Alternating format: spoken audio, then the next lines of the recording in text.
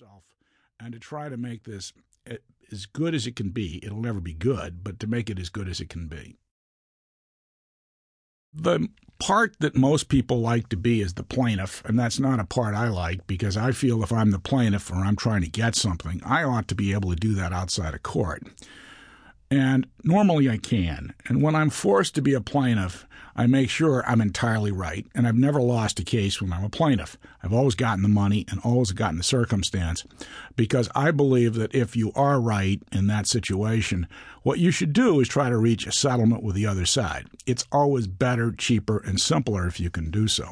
But if you have to be a plaintiff, here are some things you should understand. And also, by the way, if you're the defendant, you want to take a look at the plaintiff's side. A plaintiff can stop the event. That's very important. A plaintiff can stop anytime they want and say, I don't want to take this forward. Except for one thing, and that's a counterclaim. If the defendant puts up a counterclaim of any substance, that's a form of plaintiff, or it's sometimes called being a counter-plaintiff. So both parties are plaintiffs suing each other. But if there are no substantial counterclaims, the great benefit a plaintiff has, they can stop. And if you've heard of Dickens' Bleak House, it's all about a family that spent 3 generations fighting over a will. And as you can probably anticipate, the only people who got money are lawyers. And one thing about cliches is they may be cliches, but they are so because they're so often true. And that's a problem in legal cases. You may be right and you may deserve the money, but this is a financial investment when you're a plaintiff. Is it worth the effort? And most lawsuits take $50,000 or more. So if you've got a beef that's less than that, it's a bad place to be, except for small claims court.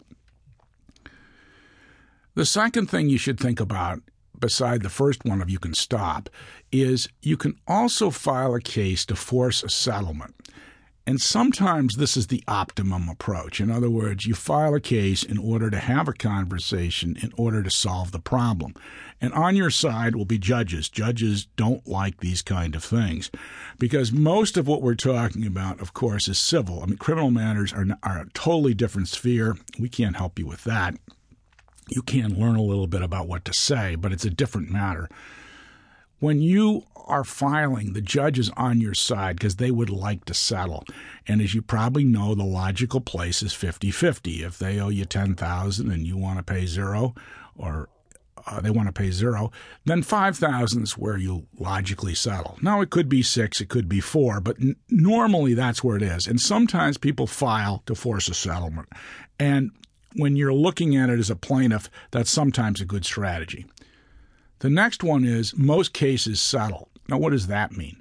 Well, if most cases settle, you need to have that in mind. That means don't be nasty and mean and ugly and bad because you're going to at some point have to reach an agreement with the other side. Now, the problem you have here is many lawyers make a living out of stirring up bad blood, so the case goes on longer. But ultimately, most cases settle. The final point here about the plaintiff is judges press both sides to settle. And this is particularly true in smaller courts and smaller communities where everybody knows each other. And the reason for this is the judges and the lawyers, if they know each other, there's kind of an idea that everything should be arbitrated and mediated, and we should reach some result as opposed to battle it out.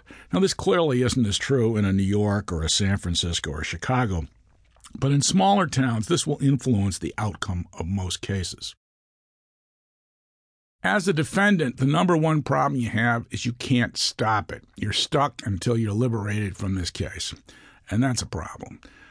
There's nothing you can do to make it stop. Protesting that's unfair and so forth won't bring anything.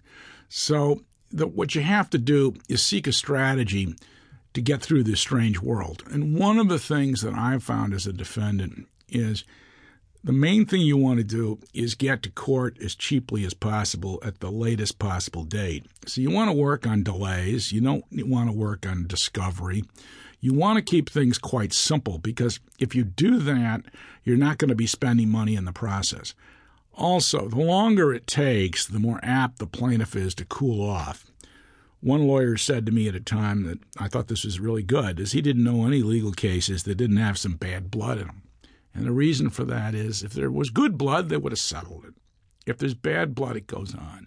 Well, one of the reasons courts permit delay is they know the longer it goes,